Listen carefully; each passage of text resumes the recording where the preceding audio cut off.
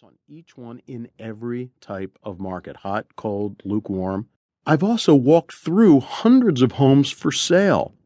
It really frustrates me to watch home sellers make reckless yet fixable mistakes that sabotage the successful and profitable sale of their home.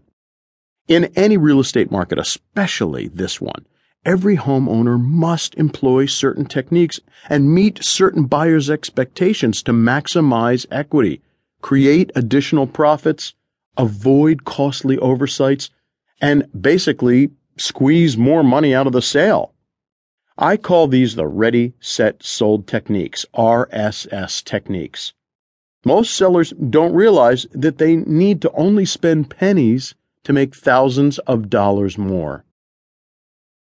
I want to help you just as others have helped me. Helping others on their road to financial freedom through real estate is deeply satisfying. In fact, the personal satisfaction I felt in helping thousands achieve their real estate dreams with my first book really kind of compelled me to continue sharing this message with others who could also benefit. I am a big believer that one person's success can be an inspiration for others. And I've been very fortunate that I have learned from some of the best professionals, designers, and real estate experts in the business, and so I kind of feel obligated to share this knowledge with you. How I became an expert, in quotes. Well, first of all, no one's born an expert in anything. I'm the first to admit that, and I'm also the first to tell everyone, if I can do this, you can do this. All it takes is a little know-how and a lot of motivation.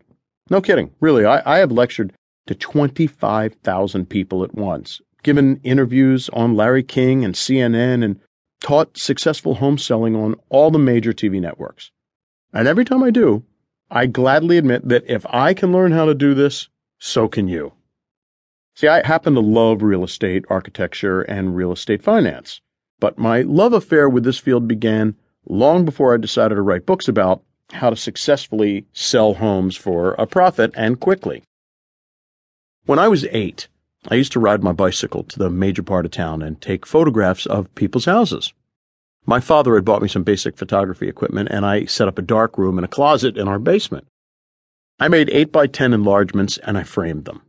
Armed with my Michael C. photographer business cards, I went back to the homeowners and I sold the photos. And if they didn't want to buy them, I would say, well, I'd like to give you this as a gift, and if you'd care to make a donation, here is a self-addressed envelope. Even then, I wanted to show people how great their houses could look and how to make a profit at the same time. The photos probably weren't all that good, but people wanted to reward my 8-year-old sense of business initiative and optimism. If you've read my first book, I apologize to you for hearing the same personal story here, but if you haven't, then here's following is how my career kind of unfolded thus far. All right, fast forward several years. Okay, many years. After college at both the University of Pennsylvania and the Boston Conservatory, I moved to New York City to become an actor. I was so lucky enough to land a Broadway show, and I was discovered one night by a casting director who offered me a contract on the ABC soap Ryan's Hope. Well, that first season, I received my first bonus overage check of $10,000. I was 19 years old. I knew nothing about real estate or renovations, but I always had an interest in architecture, and I had heard that real estate was a very good investment.